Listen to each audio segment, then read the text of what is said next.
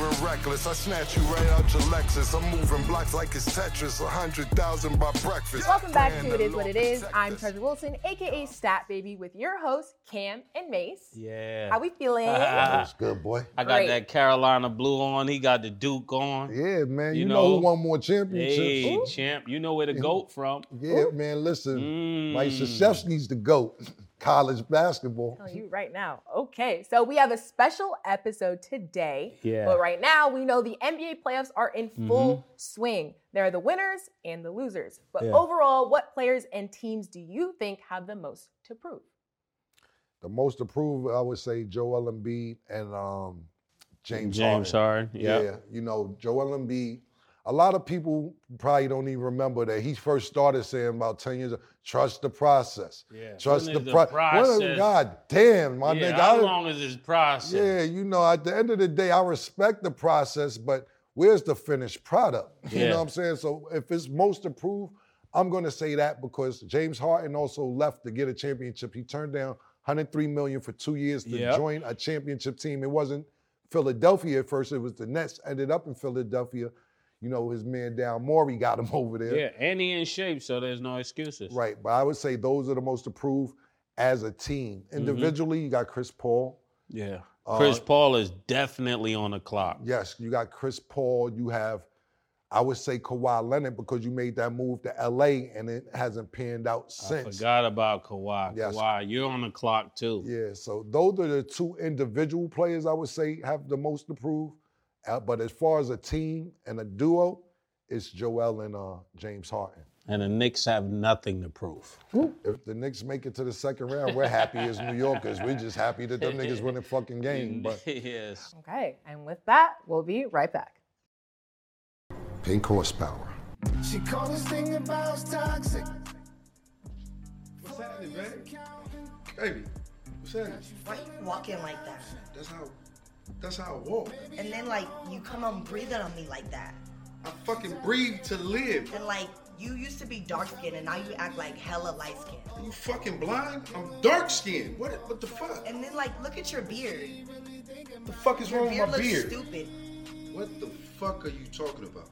No, I don't even like it. The way you breathe in all of that. Has this ever happened to you?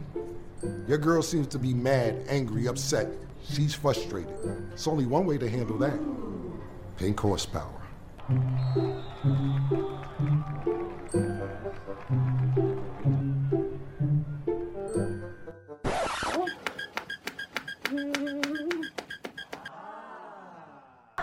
your breath is really refreshing. No. I'm just trying to give you a massage. Plus, have I told you how good your beard looks lately? It looks so good. No. PHP. It works every time. Wait, where you going? Welcome back. So today we have special guest and NBA All-Star Jason Williams. Hailing from the Lower East Side of Manhattan, the Phoenix Suns selected him as the 21st pick in the 1990 NBA Draft. He was then traded to the 76ers, and then after he ended up with the New Jersey Nets, which is now known as the Brooklyn Nets. In 97, he led the league in offensive rebounds, and he played in the 1998 NBA All-Star Game. His career came to an end after he broke his leg in a collision on the court. After he faced some legal incidents throughout the years, with one major incident that sentenced him to 5 years in prison. During his sentence, he was moved to Rikers Island. Since being released, he strives to help prisoners, athletes, and citizens with anxiety, drugs, and depression through his Rebound Adventure Therapy program. He also speaks out on athlete mental health. Thank you for being here, Jason. I love the intro, man. Right. Oh, Lord.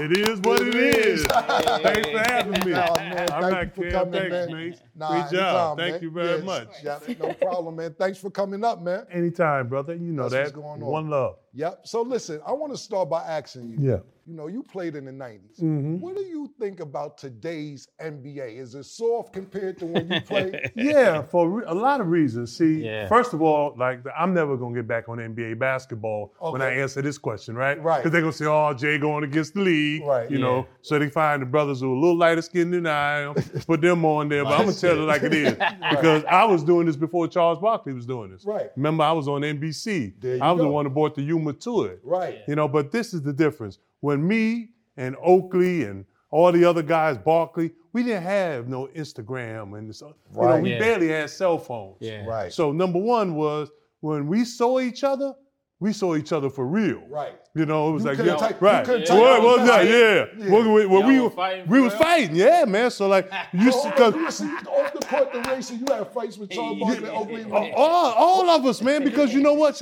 Say We you out gotta with some get chick and into somebody said, "Oh, you know what she said about you and this and that." Oh, he said that, huh? Wow. It wasn't like we can get on Instagram and be like a studio gangsters, Right, You know, exactly. So we brought it to the court, Right, You know what I'm saying? right. Or we go around, you know, New York and New York. In New Jersey Nets, same kind of area, right? Right. So we go Same bar to energy. bar looking for her. Right. You know, you Yeah. can't find them, but you know, sooner or later, you're gonna have to be at the Garden. That's a And fact. that's when, right? That's That's a a fact. fact. That's and a that's when fact. we got it on. So, you know, Adam Silver wanted more scoring. Right. He talked Yeah. David Stern into getting away with the hand check. Right. Oh, You know, yeah. look, you know, y'all Yeah, I was play. telling him You know what I'm about saying? that, Yeah. though. The If you- arm bar. Yeah, right. So, you know, Derek once you Harper. put that on there, Yeah. you can't move. But Yeah. if you do move, I know which way you're going. Right. So I can get there. Yeah. Now, if you can't touch a man, he's just right by Yeah, you. he Right. can shake You you, know what out I'm your saying? shoes So now. a lot more scoring, and then you know, like the All-Star game.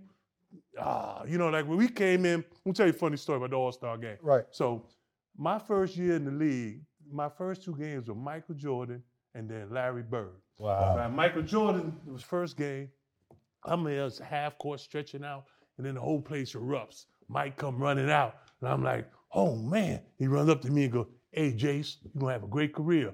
And then the place was, I was like, damn, that was Michael Jordan. Now I got, you know, basketball has never made me nervous. Right. But now I'm nervous. Mike They- runs up to you, Yeah. and I might have to call Cap on that. Yeah. Mike runs out and just tell you, you're going to have a Great career. Me, I was at half court. He wasn't even on the layup line.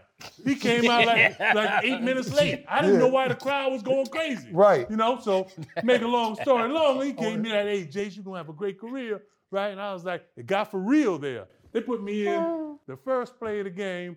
You know, when they put me in, the ball came off, should be easy rebound, bounced off my head, went out of bounds, took me out. Yeah. That's all right. Now, we go to play Boston Celtics the next night. Yeah. We're going to play against Larry Bird, right? Right. Now, you understand, when we grew up, Yeah. I'm on the Lower East Side. So on this side of the bridge, you know, we all Julius Yeah, Erving. we know. The other side is Knickerbocker. They Right. all Boston Celtics. Right. You can't play bad. You know what I'm saying? Right. So I'm like, all right, I'm gonna tear Larry Bird's ass. So Larry heard me say him to the coach, put me in. Because Charles Barkley came in drunk as hell, right? Right. He was hurting that day. So Larry Bird was like, oh, you've been out all night, huh? Right. Poof, take that. Then he went over to Rick Mahorn. Come on, Rick, you can't check me. You too big. Boom, finish Wow. Rick off. Then he went over to Armin Gillian. Come on, Armin, you still colorblind? Bring your ass out here. Boom. So I'm the only Bird one was left. talking crazy Yeah, like always that? talking, man. So Yo, I'm saying, Story. yeah, so I'm like, put me in, coach. And the guy, coach, I'm the only one left, right? So he put me in. So I went out there, I said, come on, man, let's go. Yeah. Go. He gave me a pump fake, man, back in the day. I could jump that high. I jumped up in there, came back down. He said, stupid, bap, hit a three. Right. So I was like, okay, next time I ain't gonna jump. So he looked at me and said, oh, you ain't gonna jump? Bap, hit another one. How much Bird had that? Well, let me tell you something. let me finish. Hey, Mace, he came back down again, Yeah. right? I said, I bet you can't take me on the post. Gave me one of these, run on the post, and went around and dunked it. Now I'm running back down, listening to what my daddy said. Boy, you should have been a brick mason. You know what I'm saying? Shit, maybe I can't play in this damn league. These boys is good. So I ran back down. I told him, I said, look, you want to fight? So I just started grabbing him. Right. Just grabbing him, just started told him. So now second half starts, and the same thing. Larry started lighting up one. And, you know, lighting up another one. Yeah. Lighting up another one. They get to me at the end of the bench. I started looking up in the stands with the fans. I was like, please don't put me back in. Right. Now that's the only punk story you're gonna get from me because I was scared to go in the game to play against Larry Bird. Who And then when I got to the rookie team, the All-Star game, Yeah. yeah. So I get there early. you know, you see I get to the show early. I get everywhere early, want to be prepared. I walk in, and Larry Bird's the coach. I said, I ain't seen this month. So he says, nothing. I said, hey, what's up, coach? He ain't say nothing. And then he thought about it. He said, your minutes are on the refrigerator, mother effing rookie. Because that's what he had called me. Yeah. He called me and put the MF the rookie in the game way back. Crazy. So, and that's the only thing he said to me. But he said, look, we get 50,000 if we win, 25 if we lose. I want to win. Right. Mm-hmm. Now, I went a long way to tell you about the All-Star game. Yeah, right. You know, we got more money, but now, you know, so we played harder. Plus, it was much more pride, man. Right. You know what I'm saying? It was, you know, look, I heard people say when my mom kissed my dad before he went to work, she knew she wasn't going to see him for another 12 hours. Right, yeah. Absolutely. You know what I'm saying? That's how we were in the NBA. We weren't going to see you till we see you in another game. And you got the best of me. But now y'all just, you know, these kids get on the computer, it's like they still playing each other. Yeah, absolutely. And everybody's friends. Right. Who is the biggest shit talker now that we're talking about this that you played against? Who talked the most shit that you like? The dirtiest player was the Reverend, excuse me. You know, excuse me, Mason. You know, AC Green. Oh man, you know, all the time preaching and all the time reaching. Yeah. You know, yes sir. AC Green was the dirtiest preacher I've ever seen. You know, that is truth there, man. Who's your GOAT though? Who's the GOAT? Who's your GOAT? Yeah. Man, Will Chamberlain. Oh man, you know why? Right. Because you know now you know. Will Chamberlain was my mentor, right? But he played every game of every minute of every second, right? And didn't foul out for a whole season in some damn Chuck Taylors. Wow. Right? These guys got sneakers now that come from Mars, and they have load management. Right? They're 3 or 4 days, day out. You know what I'm saying? That's a fact. Yo, this dude damn near playing barefoot. Yeah. You gave somebody some Chuck Taylors right now, right? They can't wait to get them all. That's a fact. That's true. You know? I seen the one where Michael Jordan said first thing his feet was bleeding in them. Yeah. And he played at the Garden, man. And Kareem played in the show, Toes. Yeah, Kareem too. He went to my high school, you know. Right. So I saw Kareem one time in Harlem, right? I was like, hey, Kareem, how you doing? It's Jason Williams. I went to high school. I was in the league. He said, fuck you. Yeah. I said, God. I don't hear no good stories about Kareem, I said, damn, man. Kareem. Maybe I'm all the way to Sylvia's. Maybe because you call him Kareem. Yeah. You know what? Yeah, that's what you want me to call him. Mel Cinder? Lou Alcindor? But he had changed it to Kareem. Oh, I think he probably would whip my ass. I'm about to say, you better not call that nigga Lou Alcindor, nigga. Smack fire. Try to set him up. Call him. What do you think about the comparison? And you know you're older player, so I may know what you're gonna say. But LeBron and Michael Jordan, what do you think about that comparison? Yeah, being that you played against Mike as well. It's a comparison that gets me in trouble because like one of my best friends who got me out of a lot of trouble and sent me where we'll talk about later is Charles Oakley, right? And Charles Oakley is like LeBron's nephew, Cleveland nigga. uncle, some Cleveland you know, niggas. and Michael Jordan's his best friend, right? Yeah. So he caught in the conundrum. Yeah. So I answer that question depending on how much he feeling that day, right? Right. Man, why you say that about Michael? You know, that's the old. Why you say that about LeBron? Right. But in the beginning, I think Michael was more of a killer, right? Right. See, look, I'm telling you for real. You know, LeBron James is a freak athlete. Yeah. LeBron James came to play, but Michael Jordan played every game, right? He was like, you know, he just sit out. Michael Jordan has not done as much for the community. But see, talk I about. say that he get mad. So you are I say the same thing you said. Right. I said the same But he has thing done you a said. lot. That's what I said. I said the same thing. All right. I said the same thing. I can tell you something. I said the same thing. He don't want to outside. Ronald Reagan. All right. We talking basketball. All right. So this is the difference. Michael Jordan be smacking on that gum, right? And you foul him, he'd be like, go ahead, do that shit again. You see what happened to you after the game. See? You know.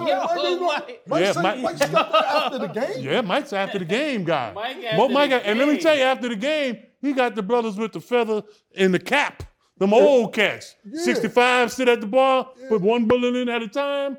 drink a whiskey. Have You know what I'm saying? He ain't got no this young Let me ask you a question. holding the gun upside down. Let me ask you a question. Do you know a story that Mike and these niggas with the feathers in the hat stepped to somebody before? Man, Or you just really heard gonna about get it? me in trouble. I seen him. You see, you don't mess with Michael. Let me tell you what Michael Jordan do, man. Michael Jordan used to park his Lamborghini, and we didn't have no Lamborghini. We was just getting off Cadillac going into Mercedes. Right. Yeah. And he'd park his Lamborghini in front of the visitor. So that's us. Right. And then we had to slide across his door to get in there. I remember we had to play with Kerry Kittles one time. Kerry was like, who called? It's this. Right. So I said, I don't want no deal for me because I ain't have to check him. I Right. said, it's Michael Jordan. He said, oh, shit. Right. But hey, Kerry that's the kind of Kittles? I game like he Kerry played. Kittles, And take you out in Chicago, take you out all night, right? Because he has Lullaby. He had his own restaurant, Yeah. and they act like he up in there drinking water, and we up in there drinking spirits.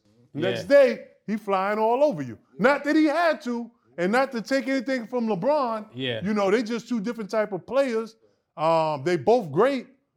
So I'm always gonna go with my era. Yeah. You know what I'm saying? Right. My era. Right. Who is your championship pick for this year? I'm gonna tell you something. I get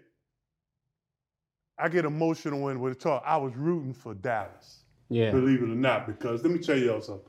Nobody has done more for people that look like us sitting here on this panel for drugs and alcohol and treatment than Mark Cuban. Mark Cuban sees somebody stuff. He'll call you Jay. I got this guy. Did I that got this Delonte woman. West too, right? Yeah. Absolutely. Well, I got this person. Well, you have to be. Get this person better. Now, the NBA don't do that. Once you finish, I understand that. I'm finished with them. Yeah. So he'll go over and then you go to the next cat, right? Is that mostly for Dallas Mavericks? No, player no, it could be for anybody, man. It could be for anybody. So I kind of put my allegiance toward him. Yeah. And then when Kyrie went over there, I was like, all right, we're going to change this thing and it was going to go, the way it is. But it looks like so far, Phoenix, and Phoenix looks pretty good, but go with Dallas as much as everything you said about Mark Cuban's, that shit ain't working you out. party with Mark Cuban, but you gotta go with Phoenix. But that shit ain't working out. But that's true. And then I like Milwaukee. So you got a Phoenix against Milwaukee. Good choices. Now, who you taking, Giannis or Durant? That's tough. Y'all got Durant on the show. Giannis been on here yet? I'm going with Durant. I'm going with Durant because he's been on the show. Yeah, all right. He ain't been here yet, but that's the whole he's coming up. All right. But at the end of the day, I don't go against Kevin Durant for nobody. Right. That's just me. He Dipset and all. That's part of the family, man. So, who was your toughest competition, I would ask you, playing ever? Person who gave you the hardest time. Mm-hmm. Charles Oakley. More than Barkley. More than Barkley. Look, man, Charles Barkley, I played with him for 2 years, right? All right. And I played with Michael Jordan in All-Star games. Mm-hmm. So I had a chance to practice with them both. Yeah. Right? See, Charles Barkley would fight you if you play him too hard in practice. Wow. Michael Jordan would fight you if you wasn't playing him hard enough. You get it? So we'd be in the practice and we'd be looking for Charles. Where Charles at? And then Charles all of a sudden he'd be on the side riding a bike, and he used to come in with the hotcakes and sausage. He'll put them in there and he'll roll them up and put the syrup in the butter and squeeze it, and then just be on the bike while 1 mile an hour eating it. Once y'all run the floor, you lazy sons of bitches. That's why we can't never win. We ain't gonna never win shit. And pancakes and shit be spitting all over the floor. I played with him for 2 years. He practiced 2 times. And I probably had to get in 10 fights for him. Every time he went somewhere. And, I was his bodyguard. Jay, man, you heard what the dude said about me? Knock him out. Then my fine came, then my check come. My daddy, it was just me and my daddy. He'd be like, man, you owe these people money. So Barkley only practiced 2 times. 2 times in 2 years. In 2 years. Yeah. Oakley. Yeah, Oakley. Now, Oakley was my guy when I went on the court. Me, him, and Bruce Smith we had Big Daddies. We had Big Daddies is a place that I owned, and we were in there drinking till about 11:30, 12 o'clock at night. And Oakley looked over at me and he said, hey, man, you best to get home, young buck. And I said, get home? He said, yeah, you got to game him. I said, who we play? He said, we play you. I said, what time is it? 1 o'clock. Wow. It's a 1 o'clock game on NBC at the Garden. So I figured, yo, he came to my place, hooked him with some drinks. He's going to be all right. Right. You know, it's going to be like one of the games of today's era. Right. Yeah. You know? Right. So I walked up to him. I said, hey, man, boy, I showed him sick, man. We tore it up last night. You good? He's like, I feel great. So I was like, man, that was kind of something. The ball went up. He said, pow! Hit me right in the mouth. Wow. You know? And then that was on. So me and him just wrestled the whole game. Nobody's watching nothing going on with basketball. Right. It was just me and him just slumping each other on the ground. Nice. You know, but nothing dirty. You know, but just he is the toughest guy. That you is. know, and it's just like when we go to Miami, man. Like Miami was never that good. Right. You know how it is when you get from New Jersey, you get off the plane in Miami. Yeah. You know what I'm saying? Basketball is the last thing on your mind. Absolutely. You know what I'm saying? They had like 3 buses. You know, the superstar bus, the white boy bus. You know, that was the only bus that got there on time. The guys that didn't play. Right. You know, and then my bus. Right. You know, What was on your bus? What was on your bus? Just me and the driver. You know, trying to catch up to the first bus so we don't get fined. Right.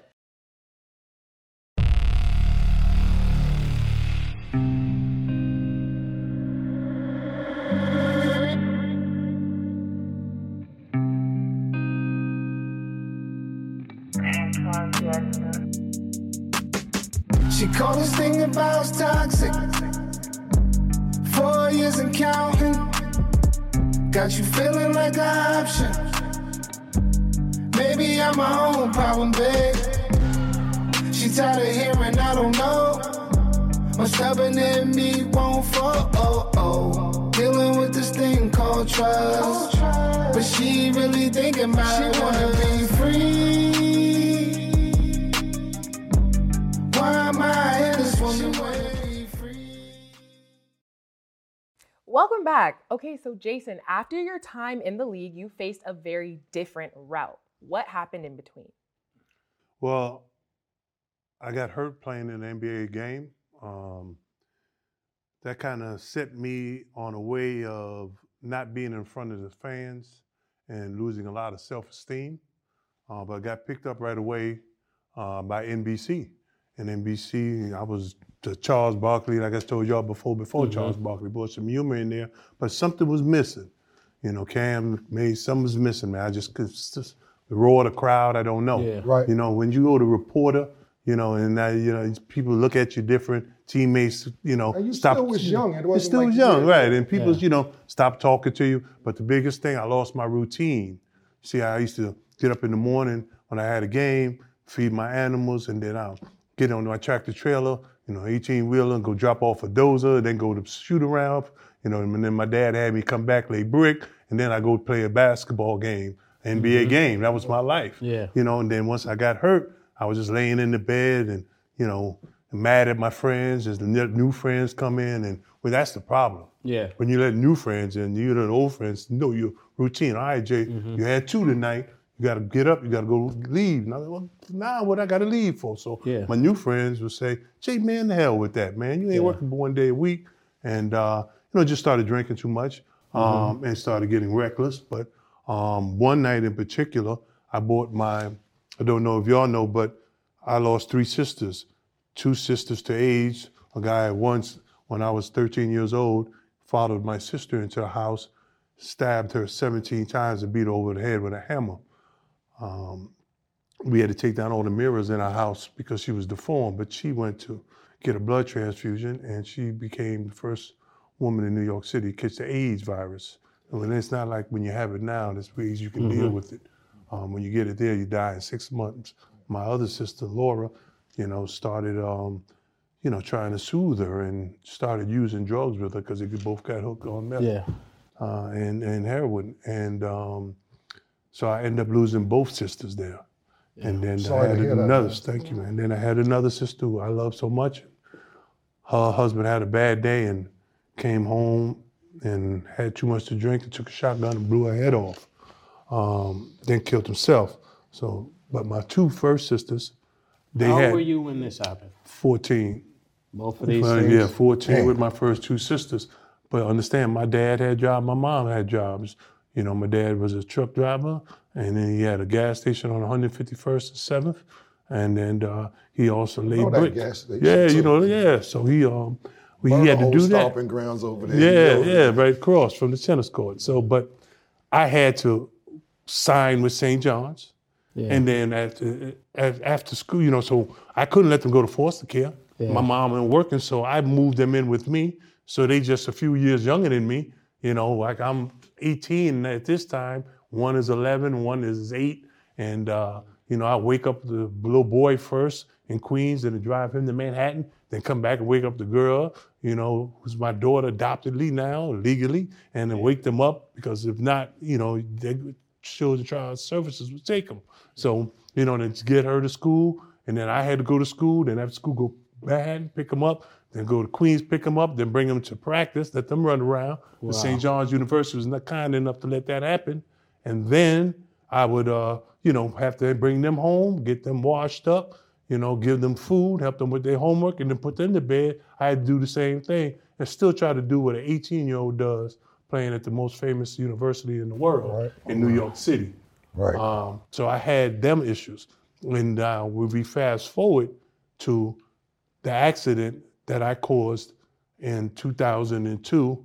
Well, before you get there, do you think the things that you went through when you were young played any role in your adult life? Yeah, I think when you have a African American father and a white mother, 50 years ago, it's not like it is now. We see every commercial. Yeah. So my dad and mom have both been married before. So my mother married a Spanish man, so she had Spanish daughters. My dad had African American kids. And then I moved to the deep South because they thought it was, a good time to move away from racism from, New York City. And then we moved to a little town called Ritter, South Carolina. And most people haven't even seen a white person, let alone a white and a black together in a high yellow like myself. So I had to use my imagination and play by myself.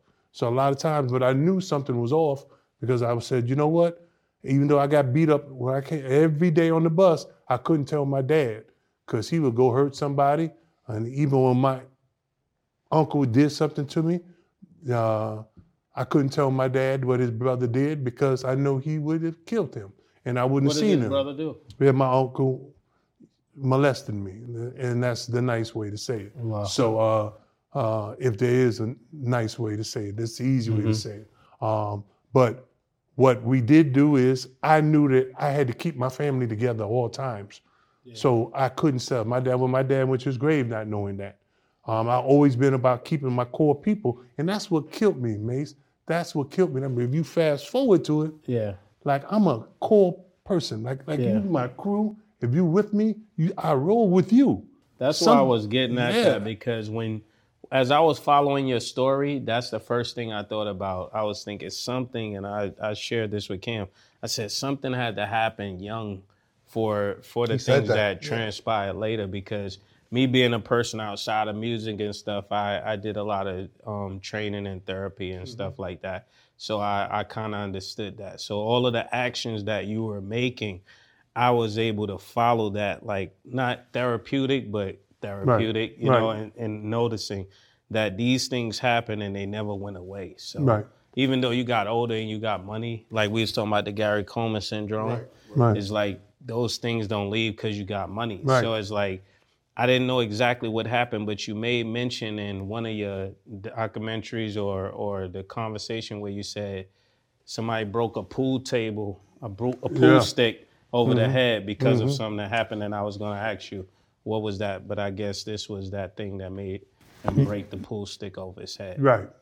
So as you got older, did anything change? Was this a one-time thing? Was this like, just for the listeners who are listening? You know what?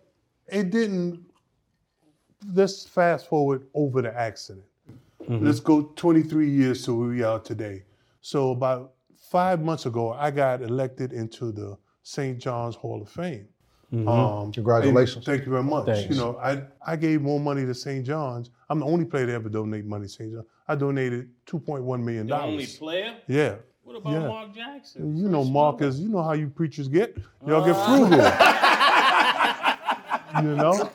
on me, Mark. There's your benevolence, Mark. Come on, Mark. Yeah. I remember I used to come to the church. I come a little late. They said, "Oh, we're gonna pass that plate around one more time." Right. No, Mark didn't make no donation. I love him, but he didn't make none. I'm the only player ever. The only player ever. Luke Conasega would not like that, Mark. For the only player ever. Fast forward to 23 years later. Right, that they give me an award, and the night before, my manager wakes me up and says, "Hey, man, your kids just put out a press release on you."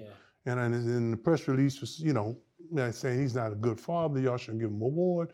And then St. John's came back and said, "Hey, we give him an award on what he's been through, a lot of trauma when he was a kid, and that he's been great here, and he runs a treatment center for drugs and alcohol, and has helped 325 people save lives," and they put that all in there. But the one thing that hit me was when he said trauma. I was like, I never had no trauma. Yeah. Because trauma means my daddy wasn't protecting me. My daddy's my everything. He protected me, him and my mama. So that word stuck with me. But trauma is not the actual event. It's how we remember it. Exactly. That's the trauma. And I did have trauma. Because you know how we are. In our family, if something happens to us, we go to the funeral, and then we tell what we love about it, and we have some laughs about it. We cry, and then we the next man up. So when people say, how can you raise 2 children in college? It's impossible. Right. It's just I'm the next person up. Right. But you deal with a lot of stuff, and then you keep building it up. And then when you have a treatment center, you can hear other people, and I could be a warning or an example to them down in rebound. And you got to walk, a certain way. Yeah. And got to, it's not a way I deflect, but going back, if you want to go back to the night of the accident, that was with my dad, who's my best friend, who was with me everywhere, not what the press says it is. It was my dad, my children now, who were with me at St. John's, I adopted, and their children. Mm-hmm. So my grandchildren went to watch the Globetrotters. And there was a couple of Globetrotters playing that will play with me with the Nets. And I didn't like that. I said, nah, man, they must need some money. So I said, man, when y'all finish, come back by my house. Not to cut you off, you didn't like it because they were former NBA players that had to subject themselves to go play at the Globetrotters? Yes, and not to say the Globetrotters, if they weren't, they had to play for the Globetrotters. More of the story, you didn't like it. I didn't like it, and I'm not taking anything away from the Globetrotters. Right. And I like these 2 guys. And so I said, hey, man, when it comes over, come to my house, I'll give you some money. And we went out, get something to eat, went over to the house. We ate, the limousine driver, Mr. Gustafi, family, was family with us. He came in and he ate with us in the restaurant, and then we all got in the car to go over. And I've never met him before in my life, Mr. Gustafi, the limousine driver. And I went home, and to be real, instead of showing people the Picassos that I had, gotten and everything else, I went into my bedroom where I have all these guns that are locked up and because we have skeet machines. And somebody had given me some nice shotguns in there. And what's a skeet machine for those who don't know? A skeet machine is where they throw clay up and you go, so it's shotguns, it wasn't pistols. And I was showing it to him, and while I was passing one out, when I passed one this way, and the gun went off and it hit Mr. Safi in the chest. And so how many did you pass out before Probably that? About 7 or 8, and I didn't so even know that he was the last there. Gun? It was the last one. And I didn't even see him there. And, I thought he'd be in the car. I thought everybody, and I was just doing that. So now I'm going to go back, get the money, give it to them going their way. But I acted like a coward. I ran and then jumped in the pool. They said I was in shock. And anything, I tell you this, I don't wake up any day not feeling remorse or sorry and repentful for what I have done. So I'm not proud of it. And, I talk all around the country about gun safety. You couldn't give me a gun. I see a young man was standing behind us with 2 of them, like that wouldn't have bothered me back then. Today it does. And And if you ask me the question, Cam, why do we ever carry guns as famous as we are? You know what?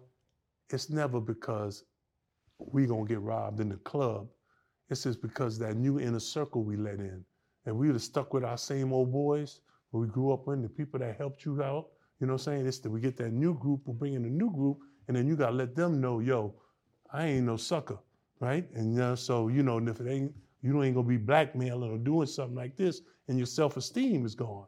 And when self-esteem is gone, you drink yourself What would they to be death. blackmailing you off? Well, anything. They know where your money is, you know what I'm saying? They know you might not be home with your wife when you're supposed to be, you know, anything, you know? They could beat anything with it. Speaking of that, with this particular situation that we're talking about now, when you was going trial or when you was home waiting to go to trial or anything like that, did one of your friends try to extort you for money or a job or something like that, Mr. Benjamin? Yes. Right. Yeah. How did that go? Wow. You know, it's funny that you say that because I just did an autograph signing last week and he was there.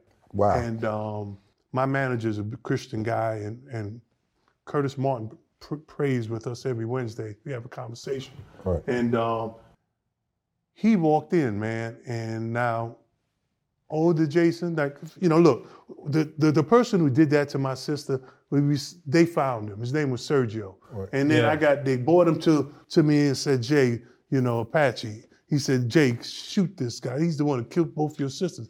Gave me a gun, I didn't do it. I'm not a killer. Right. You know, and then for 4 or 5 years, go around the neighborhood, oh, Jay ain't no killer. You know, Jay ain't no killer. You know, but so now we go into a situation where this is before the incident? Yeah, this is right. We caught them, you know, before I was even, you know, 19, 18 years old. But now we fast forward to Benoit, you know. Yeah, Benoit wanted some money for to say, I said, look, bro, just tell the truth. Mm-hmm. Just tell the truth, man. Right. And he might have been in a bad position, and that's what I told my lawyer. He's in a bad position. Let me just take care of him. I ain't buying the truth. Right. Let's let this thing go away. My lawyer said, no, you can't do that, Jay. And then I ended up seeing him last week at an autograph signing, and he just came up to me and this close and was hugging me and like, man, you know, Jay, you remember when we was crazy?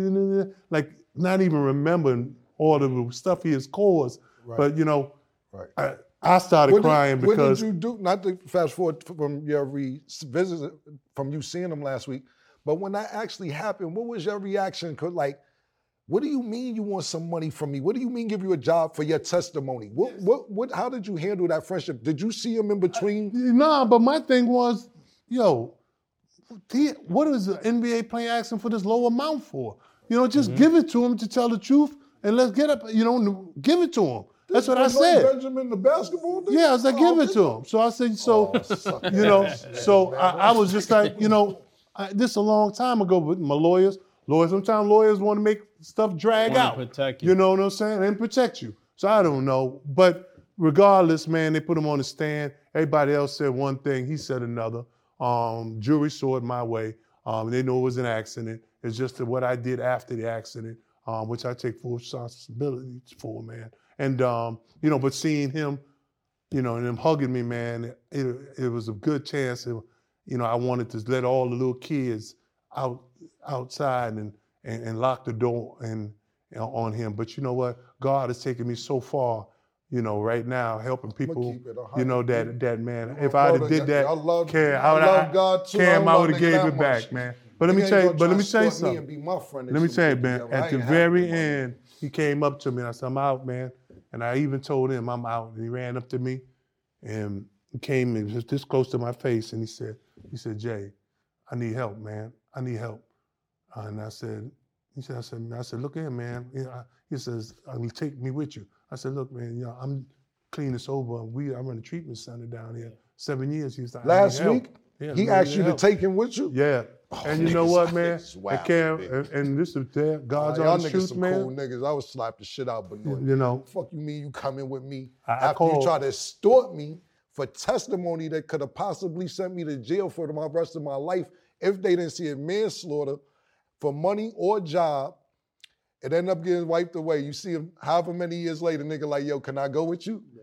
Nah, you might just I might spit on him. Tell you, man, and yeah, it was hard. It was a weird, hard day getting out of there, and then a week later, people were saying the Benoit that was calling them because he got everybody's number.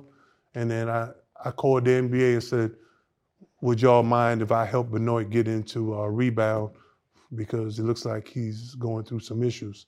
And he said, well, he just called up to you and cursed us out right now. Let us get back to you. So, like a person like that, I called Mark Cuban and say, hey, man, maybe we can help this person or maybe not. Or Mark might say, same thing you just said. Man, that dude just tried to lie and put you in jail for the rest of your life, Jay. You can't save everybody. So that's where it goes, Let me ask you something. When you make this statement, I take full responsibility, what does that mean? That means for leaving the accident and causing it too. Because look, man, I could have been showing them my pictures. I could be showing my old cars, new cars, my tractor trailers I drive every day. Here I am showing guns. You know what I'm saying? If I was with my older group, my people, my college coach and everybody, they would say, Jay, what the hell are you showing that gun for? What you showing them that for? They in the case, they could see. You know what I'm saying? But something was off. Probably didn't trust something or, but there wasn't like it was handguns. It was just shotguns that we used shooting skeet, which I shot every day. But, still shouldn't have been around it. Yeah, but what makes you say I took full responsibility? What does because that if I would have like? never went to that case, Mr. Christophe would still be alive. That's what I'm talking about. He'd still be alive. I couldn't control that accident. So you end up going to jail. How was it? What was your time like while you was in jail? It ain't no joke.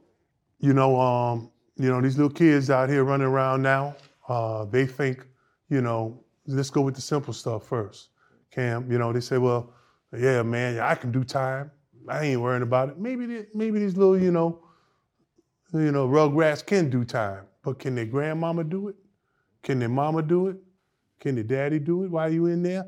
But when you come out, when I came out, I was like, all right, I'm gonna go into, I want to live in that building right there. So told my agent, called me back. He said, oh, you can't live in that building. And I said, well, he said, pick another one. I was like, why? That's the newest one. It's in the Lower East Side. He said, Jay, pick another one. I said, why can't I live there? He said, they got an HOA, Homeowners Association. I said, what does that mean? He said, that means you're a convicted felon.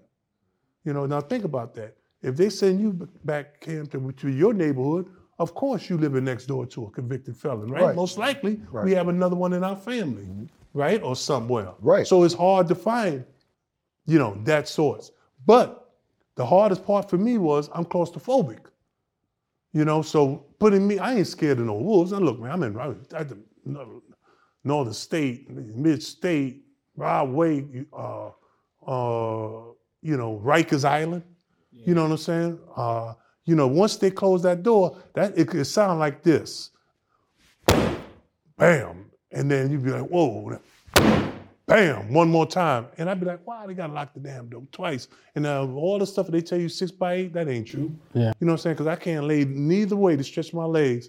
And the ceilings were high, but I couldn't stretch my hand and just counting my breath, man. And that's why I would never ever, see anything in a cage and not release it.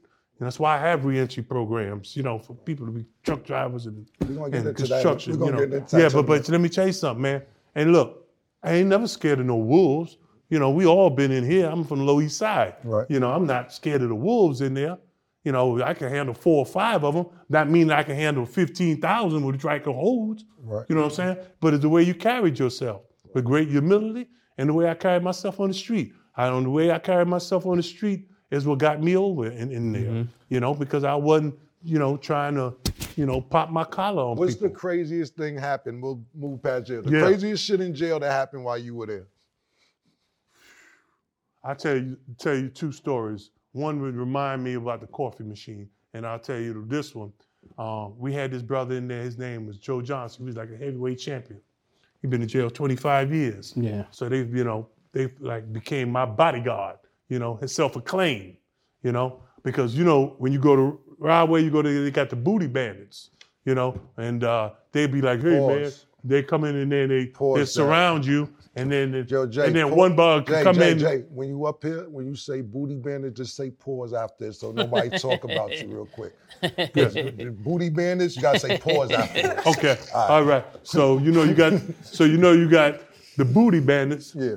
Pause. You know what I'm saying? So over there, and what they do, man, is they surround these young kids that come in. They know that you're young. These kids made one mistake, punch somebody in the face, going to jail. Then that's why they take their shoelaces and their belts, and they got saggers. That's when they start wearing their pants like that. So people don't know that. And you're wearing your pants sagging off your butt, they know that you're a newbie, you know. And then somebody come over there and say, "Hey, man, put you in this cell with this guy. He protect you." Then he'll do what he does, you know. So I came in there trying to be a superhero, you know, trying to change that. But changing that, to be honest with you, man, it's just like you, man, through God. You know, because like people say, everybody, you find God when you go to jail. Man, when they lock that damn door twice and there ain't nobody been in there but you, and you feel like you got just enough air to make it until tomorrow, you know, you better pray on God. You know, so you asked me one of the stories. One of the stories, Cam, so this big dude, you know, Joe Johnson, he was my bodyguard. Boy, you know they're big, and you know who just came out of jail. We know. Right? So they got big up here. They got little legs, right? There ain't no legs machines there, right? They just doing chin-ups, right? If you see a white dude and he can play spades, you know damn well he been in jail, right? So, you know, this dude, Joe Johnson, always with me, 6'10", muscles everywhere, standing behind me all the time. And so one day, you know, I'm telling stories like we telling here. And then one day I told a story about him. I said, man, and then we call him Bojack, right? So I said, man, Bojack. And he's like, what's up, boss? I said, you remember when Paisan was cutting your hair and he was on that heroin and he fell asleep and he messed your hair up? And everybody started laughing, but ain't nobody ever laughed at him. You know, he'd been in there 27 years. Right? So he said, hey, boss, can I talk to you? I was like, yeah. He said, let's go in the bathroom. I said, yeah, let's go in the bathroom, you know? I went in the bathroom, and the boy, when he walked, he like Terry Crews. He could make all this bounce around and and he said, you see all this? He said, see, That was crazy. all these muscles. He said, see all these muscles? He said, man, you see, I can't fight. I got a lot of muscles, but I can't fight. But don't let me jump off on your big ass and find out you can't fight either. Hey, yo. You know, and that was the coldest shit somebody ever told me. So when I went back, I was like, whoa, that's cold, right? Yeah. And then another time, I just saw a guy get, you know, his back broken, and then they went to the coffee machine and just got the coffee melting to death. You see a lot of stuff, man. You know, you stay in there long enough. But hey, crazy. But you know what? Cam, this is the thing. Nobody ever came up to me and said, yo, man, let me get your coffee. Let me get your cigarettes. They all said, Jay, when I get out of here, can you help me with a job? Because if a brother got a job, he got respect. Right. And we got to get brothers jobs. And I'm glad I'm on this platform such large, because I know Jay-Z got a reentry program. You know, never called me, and that's my brother. Like, brother, nobody else knows it better than me that you can talk to. It's close, tell you to help you. We you know, both and had then battles with Jay-Z. and then the Kardashians, right? You know all that other stuff. You got to get people back into society. They're called returned citizens. You know, so you got to help them return. Are you finding that hard? I'm finding it, you know, I go into prisons, you know, maybe once a month, and I speak, and then I have a program where I say, look, come to this tractor trailer school and heavy equipment school, and we're going to help round up a little money if we can, and then get you in there as a hotel, and you're going to run heavy machinery, and then you're going to drive trucks on our 350 acres, and then you're going to leave with a job with your CDL Class A, and then you're going to leave with your certification to move heavy machinery where you can make $25, $30, $35 an hour. And check this out. What's good about that, Cam, think about parole, right? Now they can get themselves in a tractor trailer, and if the parole officer agrees, you know, they up and down the tractor trailer. They can live in the tractor trailer. They don't have to live back in the neighborhood. You know what I'm saying? They're living in the back while they're making money. Got you. But, you know, I don't never hear from no one. Nobody ever. I don't hear from Jay. I don't hear from Kardashians. You know, I'm steady doing this stuff myself. Right. You know? Did you know Kim Kardashian before this? No, and hell no, you ain't gonna trick me into that one. No, Not you me. said you're not hearing from them. I want to know why would you be hearing from them? Well, they got something going. If they do their homework, there's no re-entry. So, You know? so really quick, I want you to be able to elaborate on this for the viewers who are watching. So you did create a re-entry program Yes. and rebound treatment center. Right. So can you elaborate a little bit on that and things that you've been able to accomplish? Okay, two different entities in itself. Okay, the re-entry program is for people coming out of jail, men and women, right? They come out of jail, they go up to Jacksonville, Florida. We help them get their driver's license, CDL Class You A. from Jackson, right? And then we do heavy equipment. That's one. Now, what I mainly do every day here in Florida, right, is that we have a drug and alcohol treatment center, a retreat, where you come in from anxiety, depression, you know, any kind of drug, and especially with this fentanyl that's going around right now, we get you better. And we're not by going from class to class. We have those too, but do outdoor adventure therapy. So like yesterday, we jumping out of airplanes. The day before, I'm flying an airplane, teaching you how to fly one, doing takeoff for land. You get scuba dive certified. You teaching them how to fly. Yes, and get scuba dive certified also. We doing wave running, paddle boarding. We have horses, goats, all that stuff you're getting on. And we could look right now, me and you could be the toughest dudes in the room. But when I put you in that airplane, 13,000 feet, and you know, You're not putting me in no airplane. you know what I'm saying? See, now we getting somewhere though. Now we getting somewhere, right? We getting to the comfort level. You know, then we really start talking about it. So especially the brothers, man. We get them on the boat, and they be like, "What are we gonna do on this boat? We gonna stay on the boat?" And I know we going to 60 feet, man. I can't drink all this water. I said, "No, brother, we going down." Plus, and now we had the Newark Fire Department, come down, Right. And they came, and now what they did, one dude got better, AD, and he went back and he started teaching people and became a master diver. Now they go all around the world and he put that alcohol and drugs down and they just do scuba diving. So it's not just to get to the core. Everybody wants to label you. Right. We didn't have all these labels when we was a kid. You had 2 buses went to school, right?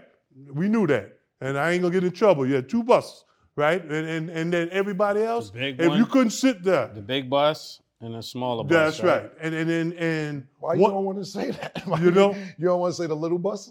You know what happens when you start putting that stuff up. So you had the little buses, you understood that from them. But some people couldn't stand still in class, and the teacher wrote a letter the next day. Now, how did that kid get cured? His daddy came home, or his mama let him have it, because his mama ain't got time to go to the school because she got 4 jobs, right? So we label every time somebody want to keep a clean room. Oh, he got OCD. Nah, he just want to keep a clean room. So every single person have to be labeled. When you come to us, we get you sober, get you off the 20 different pills that you're on now, right? And then we see where you're at. And then our psychiatrist might say, you know something? Yeah, Cam bipolar. Yeah, we might need to, but they might look at him and say, ain't nothing wrong with him, man. That brother's good. But anytime we have any kind of little trauma in our life, we need a pill to take it out. It's not how our body works. But you're supposed to have some fear. You know what I'm saying? It's what keeps you alive. Fear keeps you alive? Definitely, it keeps me alive because look, how many times, some fear is good fear, Mace. Where you get that from? Hey, I must be one of your records because I know this. So check this out. I know this. I got 2 strikes, right? You know what I'm saying? No, I'm about to get him. I've been letting him go the whole time. Yeah, but 2 strikes. That's if I jumped off on Benoit, I jumped off on somebody. That's 3 strikes. So that's fear, like not getting in trouble again. Because let me tell you something. So you said fear keeps you alive. Fear keeps you alive, keeps you alert, It keeps you alert. I'll go with that. It can keep you alert. Right. I'm just asking because I'm responsible to keep the truth on here. Okay, yeah, it is. It is for something that for me, look, man, if they say they got Jason Williams, he got parking tickets, he got to go to jail for 3 years, y'all might as well put on the news and look over at Cam and say, yo, man, they ain't never taking that brother alive again because I'm not going back in there.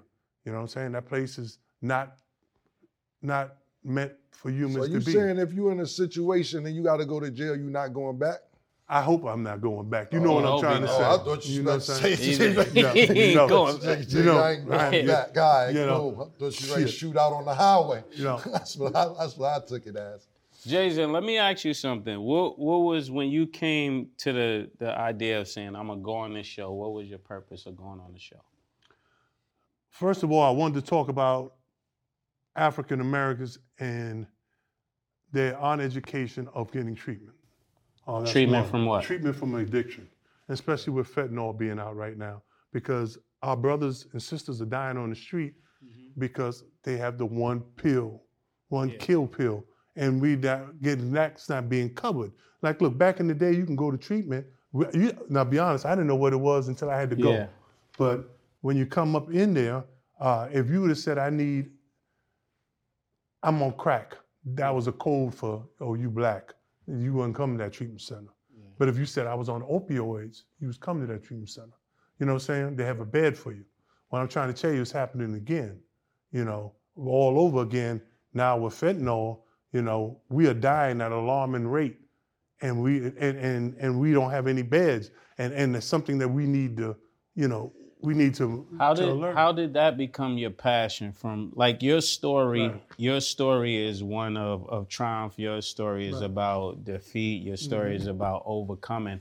How did fentanyl become the thing that you're so passionate about? It was alcohol and everything else that started with me. But then when I opened up my center, right, I think I was just I learned as I went. Yeah. I said, well, this guy's just a fall down drunk.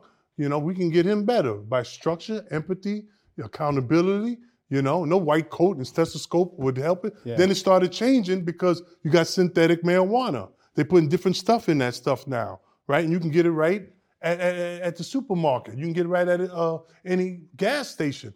And then, now you go to opioids, and now, which, what happened there? Like Richard Pryor used to say, he'd be driving down, he said, white couple driving, and they get off the highway and watch, go, look at all these people. It's a shame, on drugs. And get home and find their 14-year-old daughter on drugs and go, damn, it's an epidemic. That means everybody doing it now. And so I grew organically with how it came in. I thought I was just going to be dealing with people on drugs and alcohol and not as much as mental illness and how strong the drugs have become, and you not knowing what you're getting. Back in the day, you went and got some drugs. I'm guilty of it. You know what you were getting. You know who you was getting with it. Now where it's coming from, they making it as ever they want, and there's no restrictions, and they putting some of that stuff in everything just to keep you addicted to it.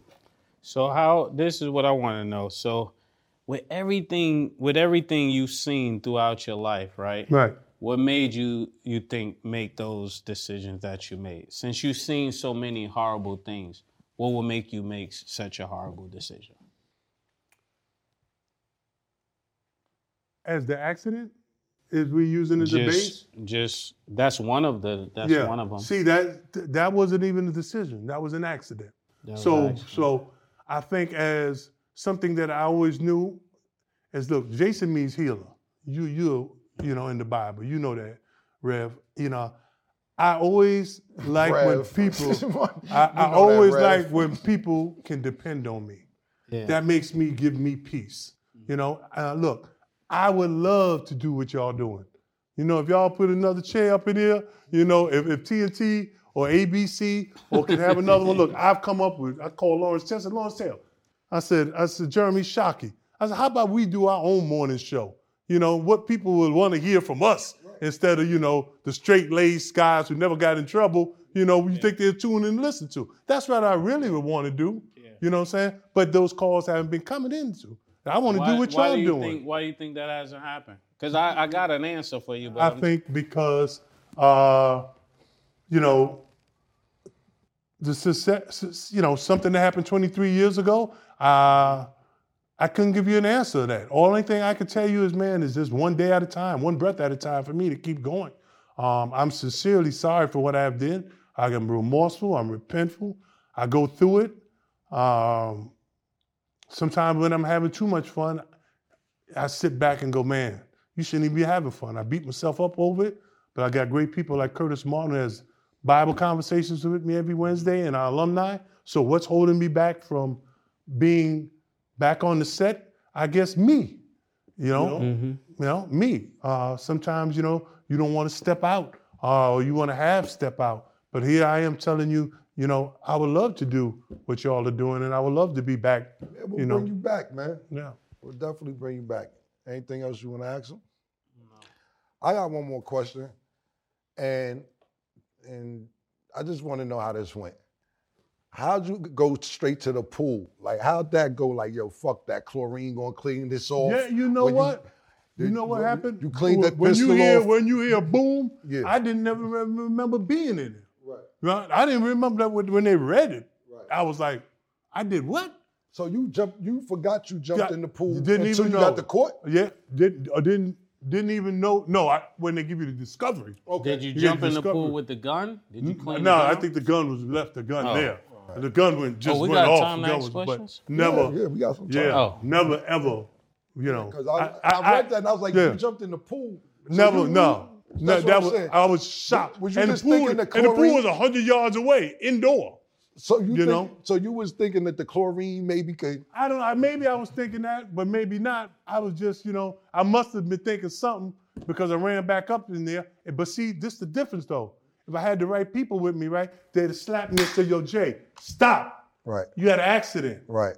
What the hell you doing? Don't move. Right. Even though we called 911 in 10 seconds. Right. 911 was called in 10 seconds. It wasn't like we was doing all that. That's what I was going to ask you. No, 911 was called immediately. It was already on the way. It was already on the way. So when they got there, you was wet, pause? I don't even remember. I didn't even remember. I said pause, nigga. Yeah. What the fuck is you talking about? That was crazy. I said fucking pause. Yo, that's a legit question, nigga. That's legit. That's a legit question. Okay. All right. So when all of this is going on, what would you say to the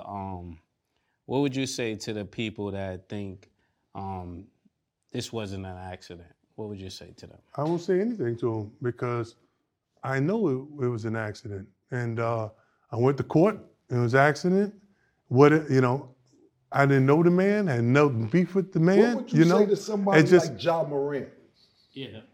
What I tell John is, how one 11-second incident walking into your house and after 11 seconds could change your life, the same for him.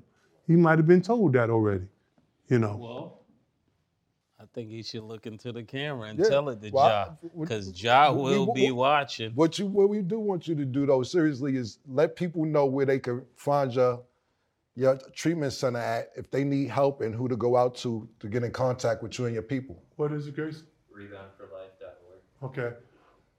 If you need to get in contact with me, it's reboundforlife.org, and it's the 4 and 1-877-2-REBOUND. Okay.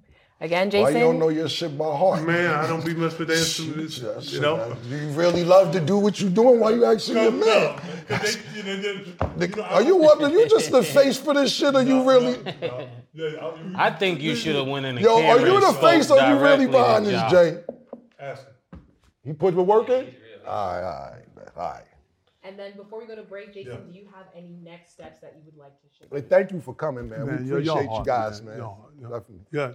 No, just brother, glad to see how y'all doing it up in here too. Thank you, man. This for real. Yeah. Like sometimes I do a podcast, and be like, but y'all got it, green room, makeup, protection, everything else up in there, man. The producers, executive producer, Cord. I appreciate that. We just this say for know how real. he was coming. He ain't on set every day. We just making sure he's all right. Shit! Oh man! We ain't know how you was coming through. So but thank you, Jay. Man. Appreciate you, man. Make sure y'all go check out Jay's rehabilitation and treatment center. Sounds like fun. I mean, it sounds so good that I almost wished. Well, no, I don't wish that, but you got stuff for people not on drugs. You got all type of activities and shit. You're always welcome to come to Rebound and join us. Thank you. So if you see me there, I'm not fucked up. Right. I'm just going to support. That's right. Thank you. Thank you. Again, Jason, thank you so much, and we'll be right back. Thank you.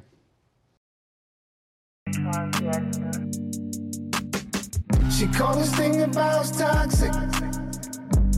4 years and counting. Got you feeling like an option. Maybe I'm my own problem, babe. She tired of hearing I don't know. My stubborn in me won't fall. Dealing with this thing called trust. But she really thinking about it. She wanna be free.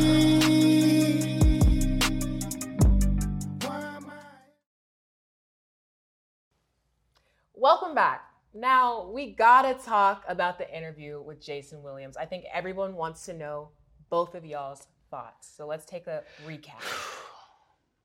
I think the guy was capping so much. That's why we needed a recap.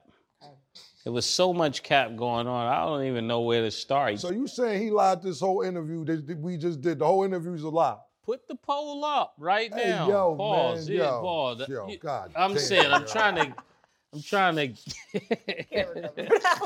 My bad. You right. I'm being unprofessional. My bad. We said we. My bad. Yeah, let's be professional. Yeah, my bad. My bad. So since we're professional right now, we don't have to say pause, but check it out. Right. He was lying about 95 to 92%. 95? Do you think that whole interview was a lie? 95% of it? What? Give me two lies. Give me two. Okay.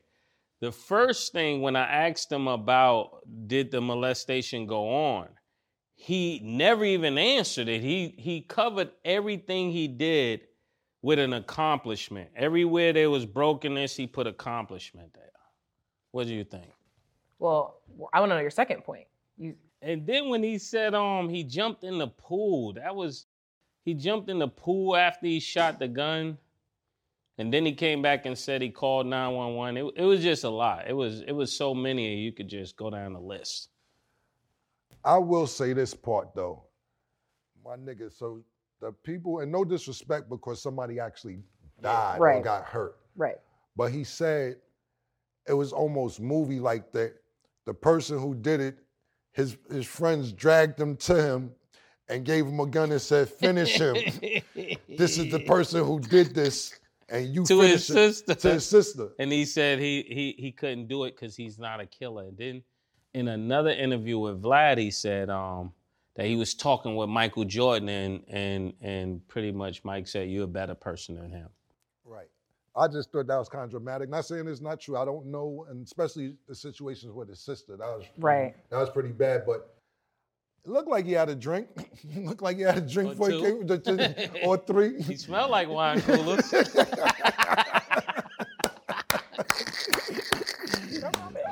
My man's ready to pop a nigga too if need be. You see how a nigga on deck. You ain't gonna come up in. Yeah, you won't run in here with that. Nah, you ain't no accidents today, baby. We ain't doing the accident thing. I wanted to ask you, but I couldn't get into it. The nigga said he shot a nigga like this. He said he did. He passed the gun. He said he wasn't looking. He said boom, like this. And then he go another lie. He said he passed out like 7 guns, and on the 8th gun, this the one that went off. He did say that. Do you think he was capping? I think some of the situations weren't making sense. Like what? Which one? one? So in other words, which one? You know why I fuck with you, Snap Baby? Because you say capping professionally. Some of the situations seem like they weren't making sense. In other words, he was capping. Okay, what situation didn't make sense in your opinion? So there's a couple things. One, when he said that he immediately jumped in the pool and he was talking about why he did it, I didn't think that made sense. Also, when he was talking about... But not to cut you off, because I like that point. Because how you immediately jump in the pool if it's 100 yards away? Yeah, that and didn't how make did sense. you That's call a football 911 and jump in the pool? Which one, champ? And he said he didn't remember that, but you don't remember running 100 yards jumping in an indoor pool? And y'all asked, you guys said in court, so you just forgot certain stuff. And he's like, well, I didn't forget it, but like that didn't really make sense. But that's what trauma does to you. That's another thing he was capping about. The trauma makes you remember only certain things. Come on, we from the trauma capital of the world. That's a fact. What else? I want to hear more of your opinions. So I do have to add another part that he did say with the whole St. John's things. Yeah. He touched on it, but he didn't finish his explanation when he said that his daughter spoke up against That his was honor. another one. He didn't go back If you to it. raised What part your are you talking about? kids, Because I want to know what y'all are talking about. Right. So What part did basically, say? he was being honored by St. John's, and his daughters actually came out and said that he doesn't need to be honored because growing up, he never took care of us. They wrote a letter, and it was in print. And for those who are watching, like, that did happen. You can search it up. Yeah. He touched on it, stopped. And then he Mason's went gonna into go his, into it, but he went his into something else and went into his accomplishments. accomplishments and his He went into training his facility. accomplishments. So I and- did, I kept let him continue, but there were some things that was like. Did you catch anything else? I mean, obviously there is the Michael Jordan part as well, and then What part about that Michael was Jordan? super cap. basically he was saying That that was he super cap. credited him. Killer, It's just that like, I was couldn't- super cap. I mean, obviously I don't know Michael Jordan, but I could not see him going and saying that real quick, whispering in the ear, and then going to play the game. Like, that didn't really make sense. I don't really see He that said coming from Mike him. walked up to him the first time he ever met him and said, "You're gonna have a great career Yeah. as a I rookie." could not see that, and I feel like if I he was said waiting that, for some. That's like, first of all, I'm gonna keep it 100. We never hear Mike giving nobody That's no what I was gonna motherfucking say, props. like, Mike he Scotty's disrespecting still waiting on his credit. Yeah, he disses everybody.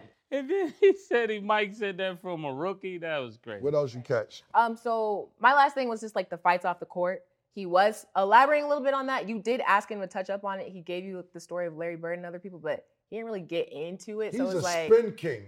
He's When you spin king. He's a spin king. When you start asking about one thing, he spin his way out Yeah. and start talking about other shit. And Look, what Jay, else he said that was I thought crazy? your story was sincere, man. I appreciate you coming through. Murder and Stack got other opinions, man. I'm gonna keep it 100. I'm gonna keep it 100. The drag the niggas to your brother. I'm not for that. I'm not saying that happened. It was a little traumatic. But I will add, and no disrespect to him, we really appreciate you thank you. coming out on the show. Thank you and so speaking much. out with us. Definitely heard your story and wanted to hear what you had to say. But people are gonna say a little bit of things. We felt some type of way about some type of things. We're not saying that what you said isn't true. We've got to clarify that. We're not saying that what he said was not true. Mace said shit ain't but true. Mace did say it. Mace said cap. Mace said cap. I said it while he was here though, but we couldn't get into all the cap that he was doing I because think- he was capping too fast. What I think is he knows that he's going to be questioned about this. Yeah. This was 20 years ago, and he got that shit down packed to know how to spin off Yeah. and go here, go whatever. But I think he does regret what happened. Yeah, I think for he sure. does. I think he really does. For sure. Yeah, and listen, if you're really trying to move on, you start with the truth. That's where you move on from. You're not really going to be able to move on until you address the real truth. But this is the thing. See, let me tell you something, and I'm going to be totally honest with you. I'm not supporting what he did, but when niggas panic, you like, oh, I shot a nigga. Yo, Yeah, help me yeah. do this. Help me do that. So your brain is just all over the place if you're not that type of nigga. Yeah. So I'm not supporting what he did, but I get that the nigga panicked and tried to do all that. But elaborating what you just said. Yeah. If When you come back to us, no. tell us the truth. Yeah, but no. What I'm Yeah. about to tell you is absolutely right. But what I was saying is, it started a lie. Yeah. The whole shit. Once it started a lie, The lie mobile. it Yeah, and he just was don't going stop. downhill in the lie mobile. my nigga. And his speed just got faster. Yeah, like the shit. After he shot the guy, the very first thing was start planning the lie. Yeah. You know what I'm saying? So from there, man, And it's your then choice. Benoit did him dirty. No, but on some G shit, Yeah. do you believe he seen Benjamin Benoit last week? Now we got to have him up here to tell his side. Yeah, let's find 'Cause he- Benjamin. Yo, Benjamin Benoit. Reach out to us and let us know if you tried to leave with Jay Will Yeah. last week when you seen him. Oh, Or if you my seen him. goodness. But real talk, yo, it takes a lot of courage to come up here It because we ain't does. gonna hold no shots Yeah. or pull no punches. So Jay Will, much respect. Pardon me, Jason Williams, because Jay Will he changed his name to Jay Will. So Jason Yeah. Williams, we appreciate you. Of course. And again, Jason, we do appreciate you. Although we have our thoughts, we don't want to take away from the main message. There are a lot of mental health issues, especially Yes. in the Black community. There's no joke there. So if you need Mhm. resources or need help, please reach out. And also, we want to know you guys' thoughts on social media. So make sure to go on Twitter, Instagram, #ItIsWhatItIs, and share your thoughts. Thank you for watching, and stay tuned for the next episode.